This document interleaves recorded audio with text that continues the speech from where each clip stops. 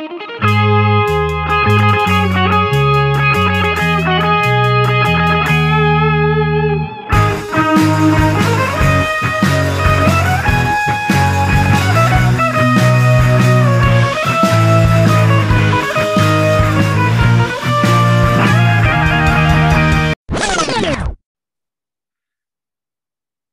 right, Yo, here we are. we're here. Where are you? You're in an Airbnb in Miami. Airbnb energy right now. I'm living high end right now, man. You know what's crazy? Yesterday I was at Ritz Carlton. Today I'm in the whatever this is. So like things Moving, change. you're moving around. I love it. Yeah, moving around. Now I'm here for a couple more days. I'm in Miami. I'm here for a couple more days doing some family stuff, and then Good, heading back on Sunday. good. How's life? Living, man. It's crazy times. We're so busy at Facebook right now, man. It's like I wish you could see my desk. I brought my portal with me on the trip. I've got two laptops out. Like it's like What there's a lot going on, what but good makes stuff. what makes it more busy now than any other time? Look, I think we've got some exciting things we're working on that the world will hear about shortly, and so that's fun. And then a lot of reactive stuff, man. I mean, it's WWDC. Apple announced a bunch of shit yesterday, or a bunch of shit the last couple of days. Some really cool stuff, some challenging stuff for everyone. We'll have to sort through all of that. And I think like my individual interpretation of Apple's announcement yesterday is if last year they were focusing on third party, it seems to me like this year they kind of focus on first party privacy approach. And we'll just have to see how it all pans out as we hear the details. But anyway, between that, some internal stuff, some reaction stuff, very busy times. I keep waiting for like privacy to become, less intense.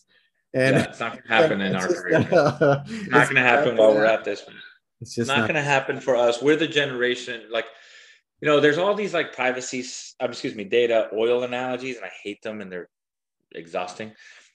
But here's one. Like we're the original like oil riggers, man. Like those guys worked hard. Those guys worked dangerously. Those guys, worked for 40 years nonstop. And like we're the privacy oil diggers, man. Like that's just who we are.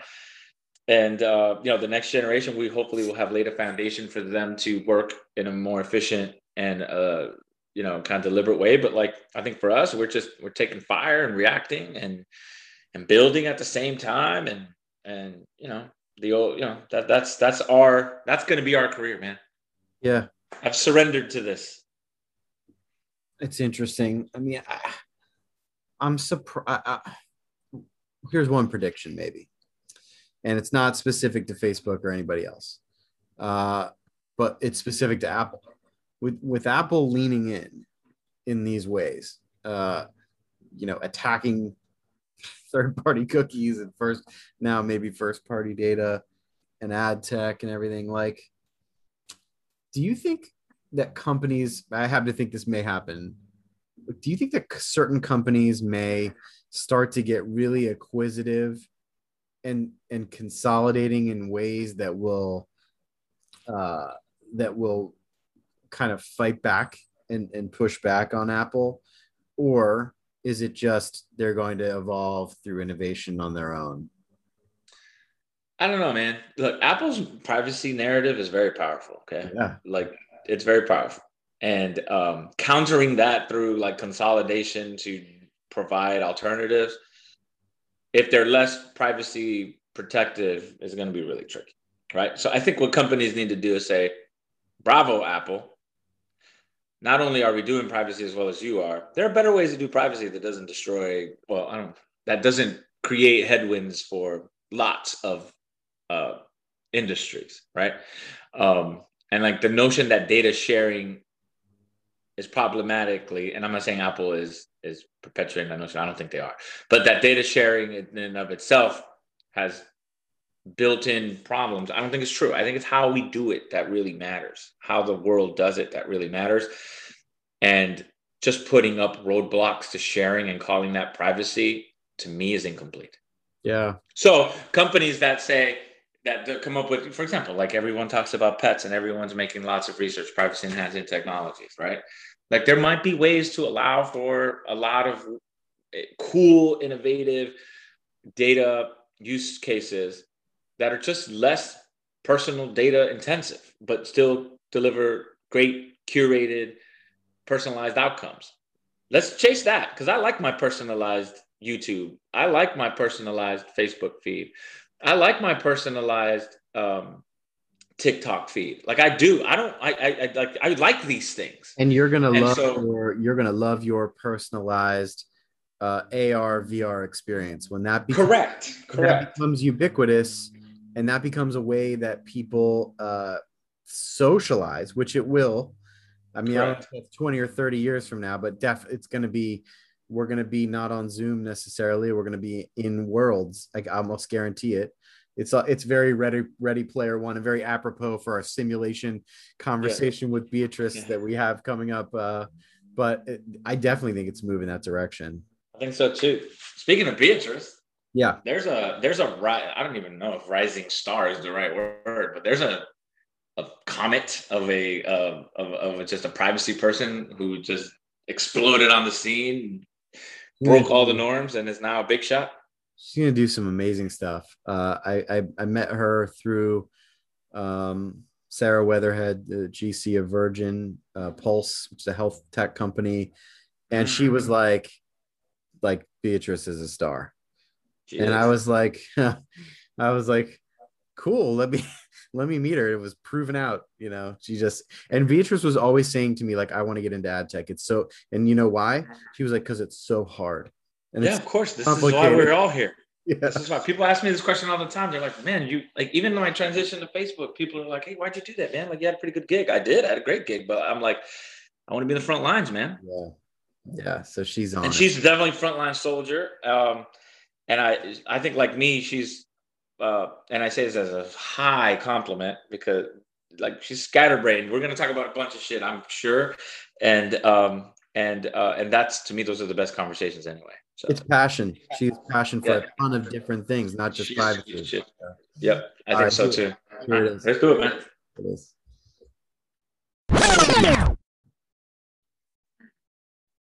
Oh, it gives me the option to leave the meeting. Look at that. Yeah. Please don't. No, I think I've never been on a recorded Zoom, so I didn't know that it sends you a message that is like, this meeting is now being recorded. You can leave. I love it. Well, here we are. We're here. I'm in a random Airbnb kitchen. I hope you guys like it. It's very high end, as you can see by the plain walls and generic microwave. I like what they did with the art in the place. There's a really colorful place, man. Like I'm in here. I just feel the vibrance of the world. There's a big no smoking sign. It's really nice.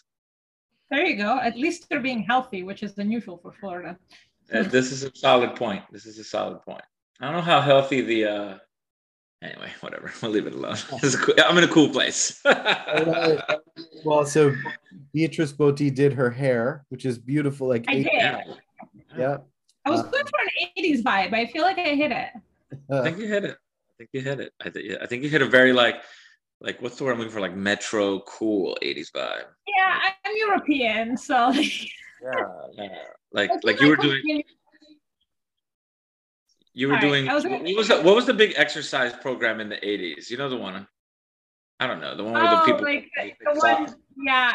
Good thing I didn't wear a leotard. That would have been weird. Oh, you mean what was the big? Oh yeah. It's not Tae Bo, but it's whatever the one that came before Tae Bo is, and there's all these cool 80s videos of people working out. I feel like all the ladies had their hair up. The music one, like the the music one, where they're like pumping it up. Yeah, that's the one. I hate to say it, but I wasn't actually around for those. Oh, no. I was just a boy. I came about in 88, so I just catch the 80s, man. 88, that's crack year. That's when crack really took off in my neighborhood. So, like, big year. It's a big year. I mean, I think it's a great year. Well, 88. Depends. 88, huh? Okay. That was. How did you know that that's when crack took off? 88 is the universal year of the crack explosion, man. I mean, it was Let me tell you what happened in I know this is a privacy podcast, but let me tell you what happens in my neighborhood in 1988. So I moved from the farm to the neighborhood I grew up in 1987, 88. I moved. It's like a happy place. It's a working class place, but it's a happy place. People of color all over the place with jobs and things. Then crack sweeps through in about a year and a half, and it turns into a dark, miserable dystopia. People's parents. Is this LA? This is Miami. Oh, Miami. Okay. I wasn't sure because I just saw a movie recently about what was it? Oh, there's a great TV show called Snowfall that really that kind of talks about this or that addresses this in the story. Oh, cool. Late 80s were rough. The one that I saw is about like this like journalist that uncovered how like the US government was Snowfall. Yeah, that's Snowfall. It was like channeling money to the Contras through like the cocaine trafficking, and I was like, and it's like a true story. I think it's with Jeremy Renner. It was good, as it usually happens, by the way. I watch a movie and I'm like, this is amazing. I love it. And my husband's like, it's 13% on Rotten Tomatoes. Well, are you guys always finding the privacy content and angles in movies? I feel like I am. I try. I definitely try. I spend a lot of time doing that. I just saw The Interpreter last week, which I had never seen, but I'd wanted to see for a very long time. And there's like, the whole movie is like predicated on how she overhears a conversation. And I was like, see, shouldn't have done that. I can find it in anything. I can find privacy in anything. If I can find it in, I don't know. Like, I think we should do an episode where we analyze Shrek and find all the privacy violations. Like, I think we need to get into that. Speaking of movies, I can lend you my movies from my I have like 11 that I circle through. What are the 11? So let's just backtrack for one moment. You run privacy at Double Verify. I run privacy at Double Verify. And you used to work at Virgin Pulse, which is a health tech company. So you've seen two very complex ecosystems, health and ad tech.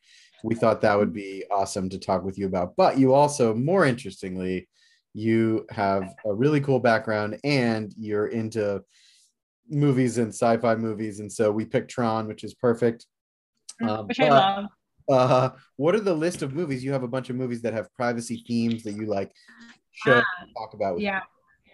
So starting from like the super old ones, I'm actually gonna pull the full list so I don't miss any of them. But starting from the super old ones, list. I have because I circle through them on like every quarter we do a different one. And then we do like a night, so everybody gets to like watch it. This last quarter, actually, Double Verify was awesome about it because they screened it for the company for a few days. So we had like actual shows and everybody could watch it together on Zoom. Normally, we're planning to do it in person when we go back, but for now, Zoom it is. So we screen the movie for a few days, and then we have like a movie discussion sort of thing. It has a trivia. You can win prizes. This past time, the prize was one of those pens that like blacks out your mail, so you don't have to shred it when you throw it out. So it's privacy themed prizes as well. I'm like really going at it. But we do like a trivia that's a blend of like things that happen in the movie and just like how they have privacy relevance. So that's pretty cool. The movie we just did is Gattaca. Yep. I don't know if you've seen, it's awesome. Also did not do great at the box office because it came out a few weeks before Titanic, which I feel like would have been bad for anybody.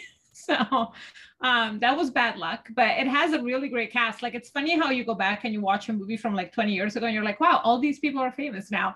What's the privacy angle in Gattaca? I know there's like different themes in that movie, but it's got a ton, right? Because like the entire premise of the movie is that children are genetically engineered to be outstanding at everything, or at least something. And the way that you sort of like, I think the most interesting part about it is when you watch it, everybody goes about their lives in sort of a nonchalant way.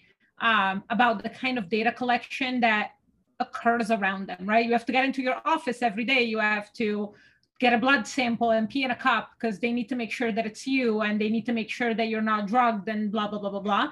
Because there are these other people that are called God's children, the people that were conceived naturally, who don't have the same IQs, they don't have the same skills, they don't have the same characteristics, but they do sometimes try to pass themselves as enhanced. So I think the interesting thing is sort of like how everyone's really nonchalant about it. And I think for us, it's like, you know, it just speaks to the fact that the more things happen around you, the more used to it you become. So even as a privacy person, I have a very low threshold for my own privacy because I went through the US immigration system. So I'm very used to, oh, the US government wants a blood sample. That sounds reasonable. So my own perception is very different, I think, than like, you know, the average person that I know when they hear that in order to become a citizen, you have to go through medical tests and give them a blood sample and give them, you know, your entire like personal history, your parents' history, your family. Like, there's a lot that the US government knows about me. Wow. The average person probably would. I did not know that. Yeah, dude, you got to do biometrics several times. I had to do the same thing. Yeah. Like, you do the whole thing, man. It's a whole thing. Yeah, they take photos of you over time. They have your fingerprints. Like, if they all I'm saying is, if the FBI wanted to frame me for a murder, it wouldn't be that hard. Because they have everything on the they could clone me. You know, this is recorded. This is being recorded. That's fine. At least I have evidence. It's like the women that are like, I'm going to keep a note in my pocket that says my husband did it, so that if I ever turn up dead, people that's my husband. The FBI did. But he's innocent, man. You never know. Like that's messed up. He's definitely more innocent than I am. Andy, who's nearby, known me, can he hear this? No, he's traveling, but even if he were, like, he is way more mellow than I am. Like, he's the nicest person on the planet, and I'm like, let me ask you a follow-up question. Like, that's super interesting about Gattaca. It obviously made me think about like how we go through our lives, all the data collections happening. Even people outside of our sphere, we're obviously heightened. You know, we have a heightened sense for it. But it also made me think about Tron, which is, I mean, that this movie Tron brings to mind immediately for me, like, are we in a simulation? Yeah. And I know we're off topic a little bit here, but there's privacy elements to this for sure. What's the like? What's the likelihood? Before I want to hear what you think the likelihood of us being in a simulation is, but the irony of having this conversation virtually is not lost on me. Please proceed. It's amazing. It's amazing. So many layers. Are we in a simulation? Let's go. I want to know right now. All right, I'll go first, but okay. So I think there's a. Do you want me to put a percentage on it? Go for it. I think there's a 10% chance we're in a simulation. That's like high. I think it's pretty high. Like, I think 10% is pretty high. Most people would say 0. But, you know, I do. And the reason I think so is there's a lot of patterns that you see between the structure of atoms and the universe. And that doesn't feel by chance to me, that there are so many patterns that we see, and the way machines work and the way our bodies work and things like that. And so it leads me to believe there's a potential percentage that something has created something and created us in such a way that, you know, we live in a simulation. Okay. I was going to say, like, I'd like a clarification point before I answer the question, which is, are we talking simulation like the Matrix simulation, like in our minds, or is this like a petri dish? Because if the question is this a petri dish, then I agree with Andy. It's probably a higher than like you would think likelihood. Although like I mean, I feel like there's a possibility that we're also like the Matrix like simulation. And I know it sounds crazy, but I joke about this sometimes where I'm like, I can tell the outcome of things way too easily sometimes. Like, I'm watching things happen and I'm like, this is where this is gonna go. And then I watch The Matrix and I'm like, oh. not where I thought this was going, but Pedro, your turn. I don't think so. You think it's real. all real? I just don't think so. Yeah. You want me to give you some like philosophical reason? I'll have to think about it. But like, I feel like in the world, there would be evidence. Isn't there? No, like deja vu, that's not a real glitch. Like there's just, I think living in a simulation has to assume, you have to make several assumptions that there's a broader reality. I'm not so sure. That reality is so advanced that it can create the simulation without us detecting that we are part of the simulation. I don't know how probable that is, but it seems low. And then I look at our own efforts to create a simulation and see how hard that is. And therefore, I'm not convinced. Look at Pedro taking it like scientific while we're having a good time. Do you believe that we're alone in the universe? I think it's going to be really hard to be alone. I also think the distances are so long and so large that we're, connecting those. If a civilization was able to connect the distances necessary to travel across each other and to provide evidence of themselves, we would have known they're there a long time ago. I mean, that's my take. Maybe. I don't know. I will say like the whole like alien thing is like probably my biggest phobia. I think my parents live in constant anxiety that aliens will show up and I'll just jump off the building because it just terrifies me. Because I read this article a while ago. There's all these scientific articles about like how likely is it that if an alien race were to find us, they would be peaceful. And most scientists seem to agree that they wouldn't be peaceful because why else would they travel said long distance to come and hang out with us? In a peaceful way or to share technology or something like that. Plus, we tend not to be peaceful, so we make that assumption that other people. That's such a glass half empty view. It's interesting. Science has this glass half empty view. I think that's right, but let's just think about how fucking obnoxious human beings are, right? Oh, yeah. So like, for us to be in a simulation, back to my point about like long distances and amount of time, right? Like, I think based on looking at human society that the fraction of civilizations that will survive like post-human is probably zero or very low because we are on the cusp of self-destruction at all times, like literally. And as soon as we build all this cool technology, we focus on building stuff that could destroy us, right? Nuclear maybe weapons. That's like evidence that this is a simulation. Like they're trying to figure out. Stick with me here. So if the probability of a post-human civilization is low, based on the fact that I think it's hard, or I think a lot of people probably think it's difficult to cross past human capacity because we are self-destructive in nature, right? And then you have to also assume that a civilization that gets post-human is also interested in creating a human simulation that acts like fucking humans, okay, right? Which is ridiculous.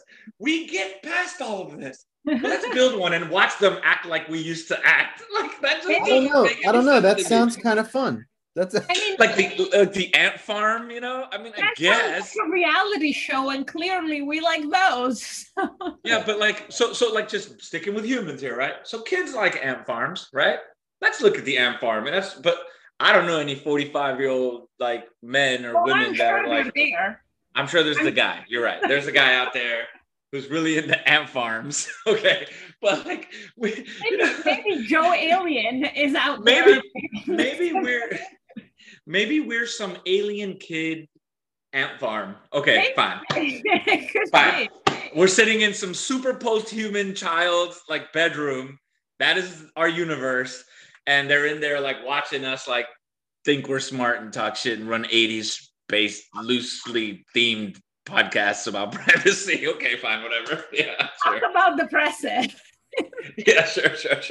Some little alien kid is just like, we're in like some dark corner of his room. Okay, whatever. That's cool. Well, what you just said, like, which, by the way, sorry, one last thing. Yeah. Which, by the way, let me tie this back to privacy. If we are a simulation and an ant farm, then all this privacy shit is an illusion. because somebody's watching us. Some little kid in some closet, some super post-human master intelligence is watching us in our little trivial pursuits. Maybe, but privacy is relative, right? Because like I have privacy with you guys because you don't know a lot of stuff about me. Like you don't know my date of birth, but the government does. So it's always relative. So privacy amongst us might be real, while it's not with the little alien. Even if nothing is real. So I want to ask you a question, Beatrice. You grew up in Rome, which we discussed. Like growing up, and then you came here for school. Like growing up, did you have this privacy as a fundamental right?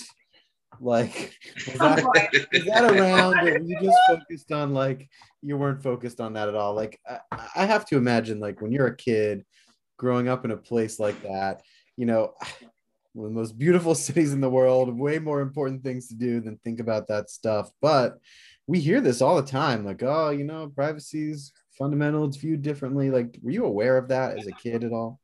Yeah, I mean, like, as uncool as this is gonna sound, I was not planning to get into privacy in my life. I did, when I was 4 years old, I did decide I was gonna be a lawyer. And Andy, I think I told you about this before. I was very, very certain that I was gonna be a lawyer. It was a TV show that turned me on it. I have no lawyers in my family. Everyone is they all have STEM backgrounds. But I saw Perry Mason and I thought, that's cool. I want to do that. So I thought I was going to be like a criminal defense attorney, I guess. That didn't work out.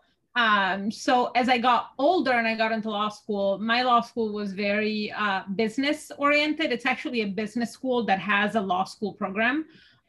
So I started doing a lot of trademark work. So actually, when I was a summer associate here in the US, I was in an IP department. Mm-hmm. So I thought I was going to do that. And then I ended up in-house right out of law school because, you know, the secret of the century, not everybody ends up in law firms in law school.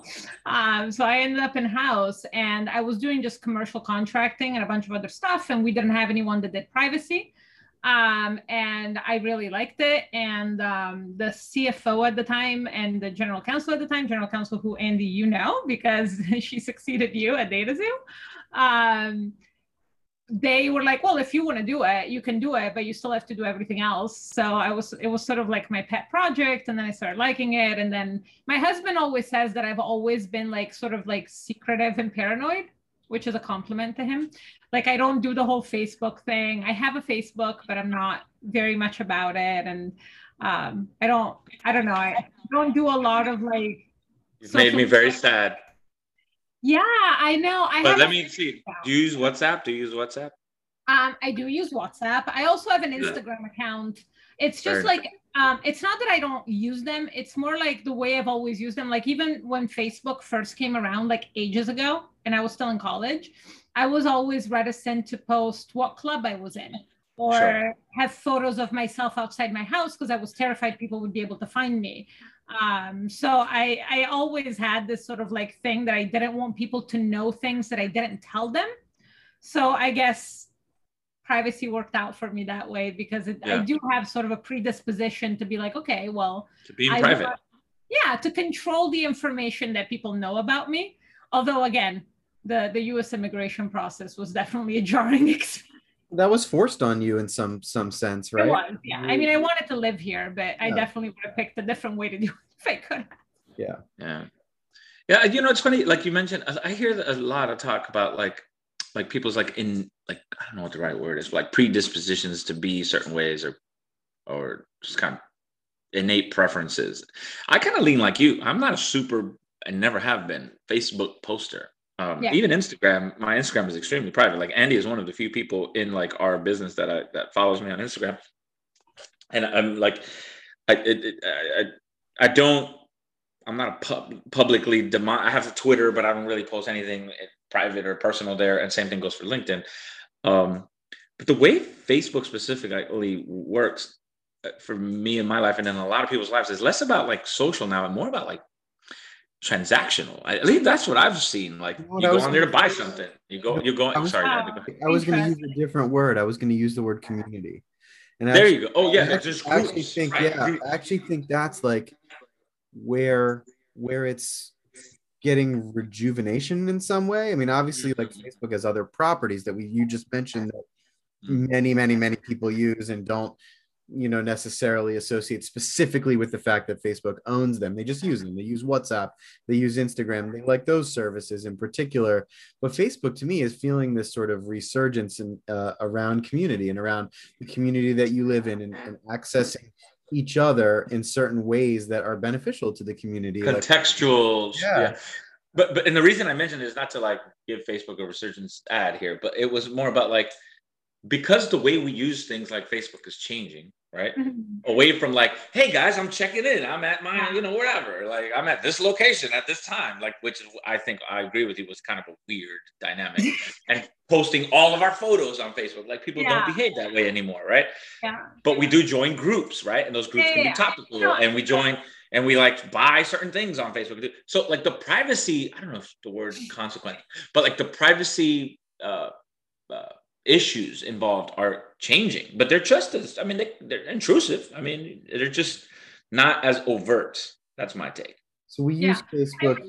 We use Facebook in one way in particular that I want to discuss with you. Like one is in the community sense.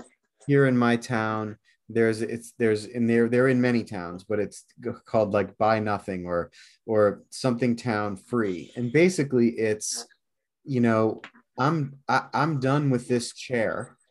The chair is perfectly good. I got a new chair, or the chair doesn't match my house anymore, or I have a baby bathtub that I'm done with. Someone else should use this. And there's a lot of just swapping and trading, and it's like anything. Like recently we had an Instacart delivery that had Dr. Pepper Zero. We don't drink it. I posted it, someone picked it up an hour later. They're like, we love Dr. Pepper Zero. That's a very good use of it, right? Yeah, right. Stuff is now going to waste. I think for me, like even in the past, like even when I got on Facebook, because I had like traveled a lot in my life, I went to high school here, I lived in Brazil, I went to Australia for a while. I had this like really broad network of people, and Facebook gave me a way to talk to them that was free. So that was the incentive that I had when I joined Facebook. It was just an easy way. Actually, before Facebook, I used to use Orkut, which is like a Brazilian, you should check it out. It still exists. But it was like this sort of like network thing. I think they're sort of like concurrent. I don't even know who came first, probably Facebook. But I didn't have an account, but I did have an account on Orkut because I lived in Brazil for a while. So everyone there was using that, and I was using that to stay in touch with them. And then Facebook just, everybody was using Facebook. So we started using that to talk instead. And that is still like the primary way my friends from, all walks of life contact me, because even now when it's like iMessage and WhatsApp and there's all these ways to freely communicate, they don't have my phone number. So like it's just easier for them to friend me on Facebook. So that's still the primary reason why I've never removed my account, because I still use it that way to stay in touch with friends. These systems and these platforms, including others, not just we can move off of the Facebook properties. Like, Are you? How comfortable are you sort of making the value exchange of your data, for the services? I mean, and I don't know. Some of this is related to like the ease of privilege, in the sense that if you're privileged, you don't have to worry about certain things, right? And you don't have to worry about the trade-offs that you're making as much because you live a privileged lifestyle. But how concerned are you about the trade-offs that you're making, or rather that like consumers are making, and their awareness of that? I know, Pedro, this is something that is thought about quite a bit as you think through like what the world and sort of privacy trade-offs should look like in the future as platforms develop and innovate and change. I mean, how do you all think about that? I mean, actually, this is something that I spend a lot of time thinking about. I am, to your point, very aware of the fact that my perception of the world will never be the perception that other people have, no matter how hard I try to put myself into someone else's shoes. I can't relate, right? Like grew up in a middle class family. I got to travel the world. Like my life is extremely lucky. But I think for me personally, one of my big things that I bring up pretty much in every panel that I am on all the time is my big pet peeve is education. I think the idea that there's a trade-off is fine. We've had trade-offs our entire lives. That's just a thing. The world works on trade-offs. I think the problem that we have is the lack of education. People don't understand what the trade-off is. Like there's people out there that genuinely believe that being on a website doesn't actually cause any of their data to be collected because they don't understand that. So I think my primary concern is in order for you to be able to, like on a societal level, accept the idea that there's value to your data and there's a trade-off and you're agreeing to that trade-off, you need to understand that it's happening. And I don't think that most people do. And, you know, the kind of computer education that we give children today is the same that we were giving 20 years ago, where we're teaching them to write on Word. We're not telling them anything about data security, data privacy, and, you know, how could they possibly exist in an online universe when they don't understand it at all, and we don't really make an effort to tell them about it.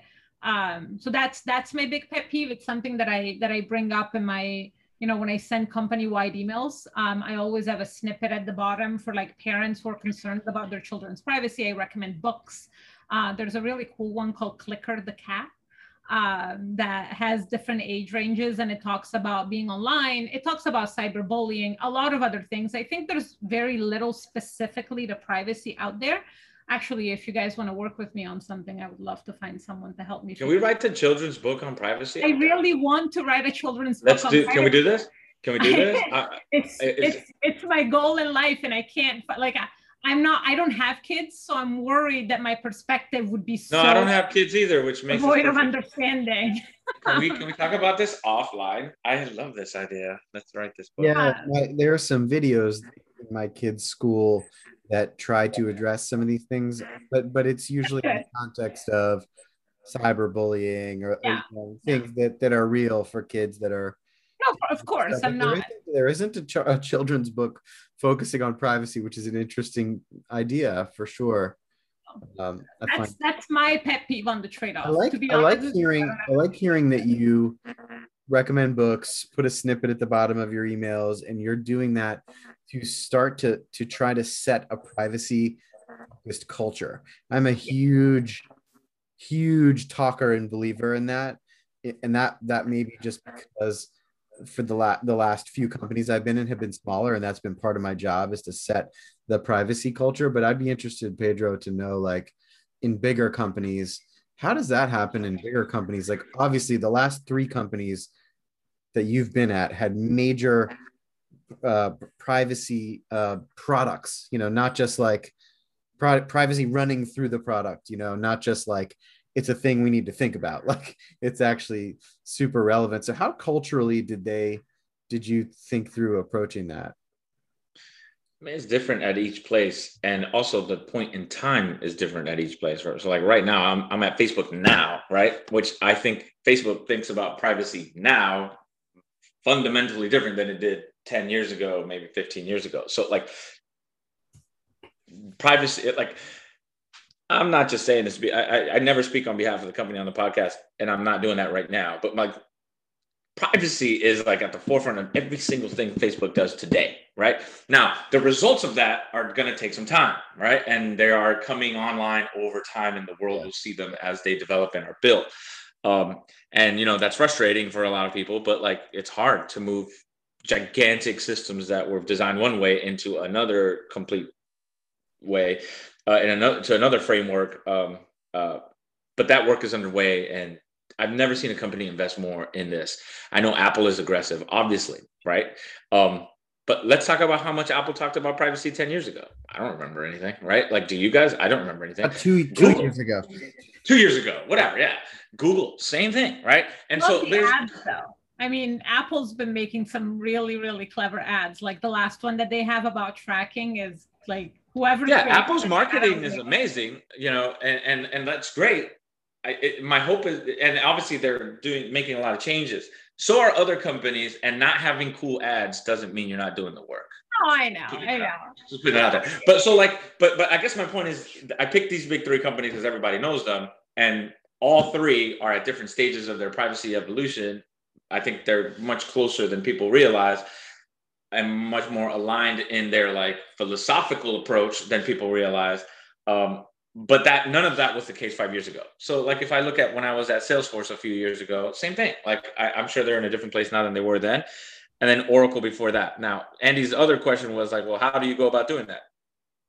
You know, I think 7-8 years ago, I would have said, you know, like privacy needs to be part of every conversation. Today, I think privacy is part of every build, period. Like privacy by design is privacy scrutiny is built into engineering at my company at early stage, mid stage, and late stage. And that's how it should be at every company that has the resources to do it. And then the ones that don't need to figure out how to do it cheaply, because that's just the only way to innovate now. Like you can't responsibly innovate and call yourself a privacy conscious company unless privacy is part of the engineering, build, design, beta, alpha, and go to market process. With that said, there are companies bucking that trend, right? Like I look at Clubhouse, I look at TikTok, right? Yeah. They're basically like, no, we're doubling down on like this other way, which we'll have to see where where things end up. I'm not critiquing them, by the way. I think it's important to have people in the marketplace do things differently, because I'm not a privacy absolutist, and I think we have to find a balance. And I don't want a couple companies to go so far that no one can compete against that. So I want to ask a question about DoubleVerify. Like my experience, Pedro used to be at Salesforce.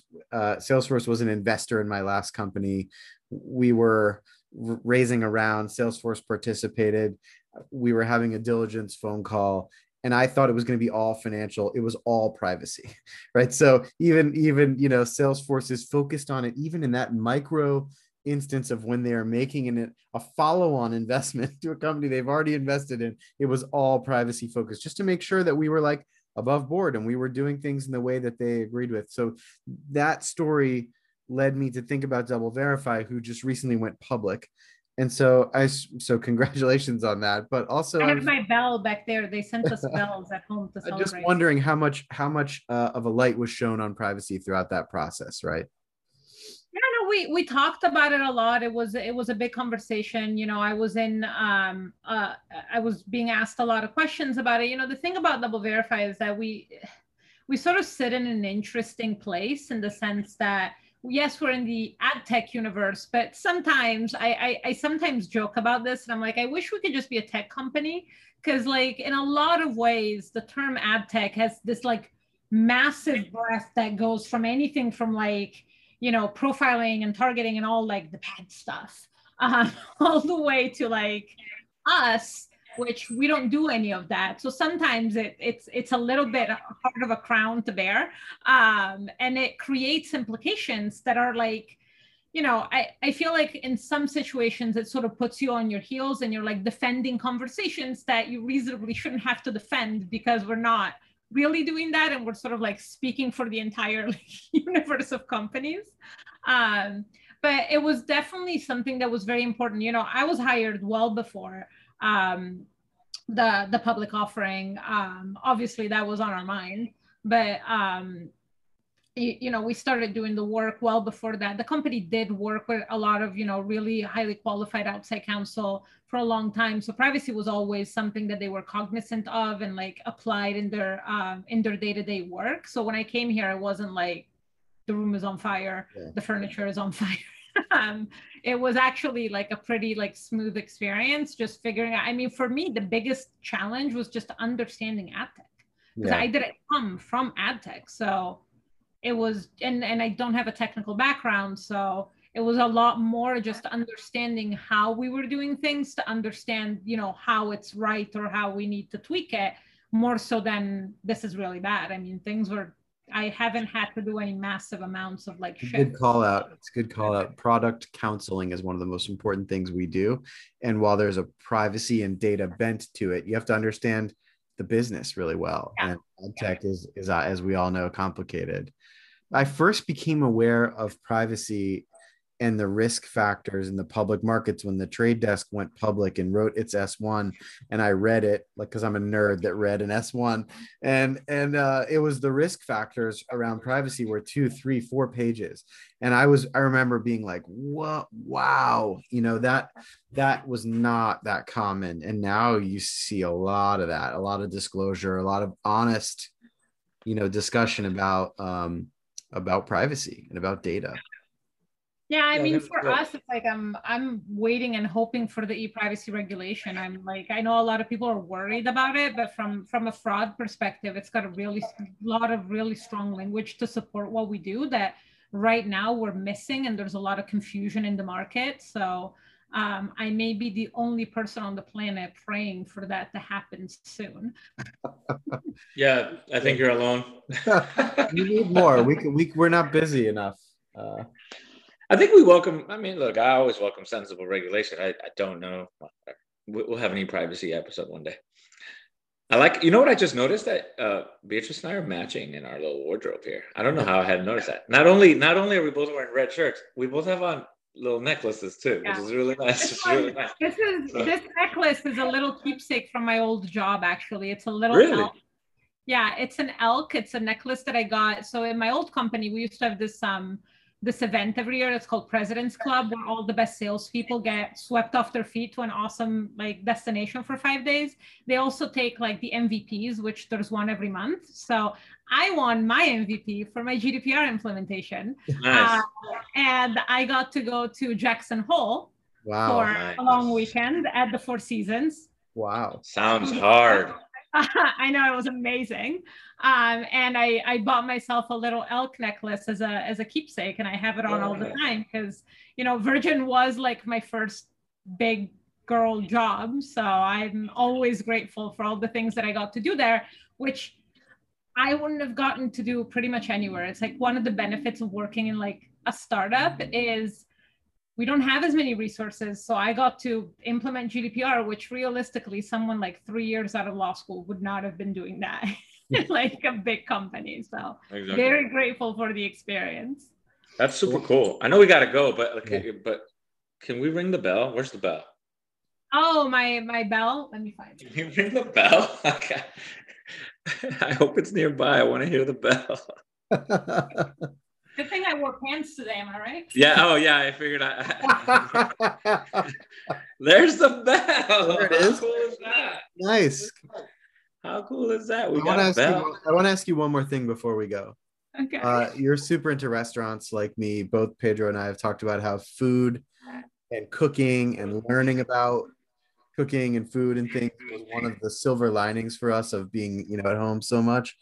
So you've been all over the world. What are the top restaurants you've eaten at in the world? Okay. So I feel like this is going to be like the Rotten Tomatoes thing where I like movies that nobody likes, but I'm going to put it out there anyway. There is this, there's this restaurant in Milan that's at the top of the Rinascente, which is like our version of Harrods. It's like a tall building that's tall, like a department store. Ooh, my light fell down. Let me just fix it. So there's this tall building. It's at the very top, and it's next to the Duomo, so the big cathedral from Milan. So you're sitting on the terrace. On the side, you have the top side of the Duomo, which is gorgeous. And they make, so Milan is famous for risotto. That's their big thing. Lots of rice cultivations near it. And they make risotto 30 something ways. Whoa. So there's all of these different typical traditional Italian dishes that are usually made with pasta or are completely different. They're supposed to have, they're just meat. They make risotto with that sort of flavor or nothing. My light is abandoning me. So let me just try one last time. I like how lighting is always involved. Yeah, somehow. Lighting is our thing. But so I would definitely recommend that one. It's very affordable. So it's not, and it's such a great experience. And That's then cool. For those who just like want like a great Italian experience, there is a chain of restaurants. And I know as soon as you hear chain, you're like, ooh. But it's a chain of restaurants from Italy. It's called Obica, Obica. No lighting. We're just gonna give up, shall we?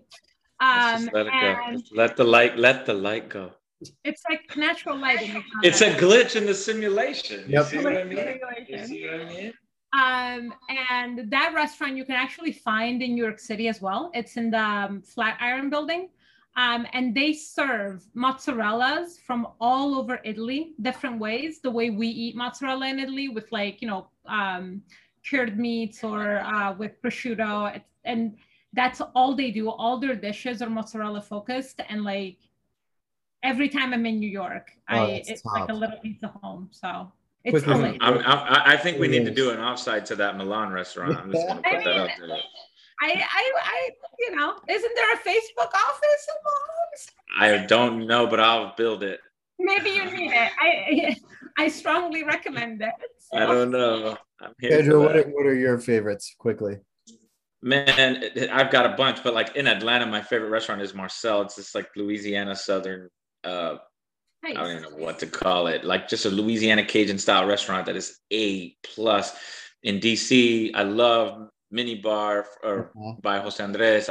There's a lot of places. China Chilcano, which is like a Peruvian Chinese fusion by Jose. I went with you. Oh, we did. That's right. And Rose's Luxury, which is another DC restaurant, which is A+. New York City, I don't know, man. Like Johnny's Pizza downtown, you know, $3 slice is pretty good. Did you guys hear the thing about how like the best pizza in America is supposedly in New Jersey, and then everybody in New York lost their minds a few weeks ago? Yeah, people say that. Like crazy people talk like that. Talk like that. That's crazy. The best restaurant I've ever been to, I'll just do one and then we'll sign off. On our honeymoon, we went to Greece and we went to Mykonos, and all the people that we were meeting were like, you have to go to this restaurant. Go to this specific restaurant, but you have to rent a car and drive there. It's far. So we rented a car and we drove, and Mykonos has a lot of really steep hills and really narrow roads. I was scared to death, like driving. I was going to die. Go to Italy. Yeah. And like up and down. And finally we get to the complete other side of Mykonos, and there's this cliffs, and down at the base is a beautiful beach. And we go down and we're on the beach looking up at these incredible cliffs, and we spend time on the beach, and then go up to the top of the cliffs, and there's this restaurant. And when I say restaurant, I mean it's just carved into a stone cliff. It's just a flat area, stone cliff. There's no electricity. It's just a huge oven and a wood burning oven right there. And then there's one room, and in the room they've just got a tray full of ice and fresh salads and things like on the tray full of ice. And they just took a branzino that they like someone caught, you know, that day, and they cook it right in this wood-fired grill on top of, I mean, seriously, one of the most beautiful views you've ever seen in your life. Not expensive, not fancy whatsoever, but just, I mean, experience is everything, and the taste is just due to the food and the freshness of the food and the atmosphere. So you basically maxed out honeymoon points, man. Nicely done. I tried. You know, if you want to hear about good restaurants, I don't know if you guys saw this, but Stanley Tucci did like a series on CNN called Finding Italy. And I was super judgmental about it because I was like, oh, whatever, this is going to be like stupid. But we watched it. He like speaks Italian, which I'm super impressed about. And then like he went into like the place where they invented pizza in Naples, and like it tells you all the names of the restaurants and all the stuff that they do, and like very good, huh? I'll check that out.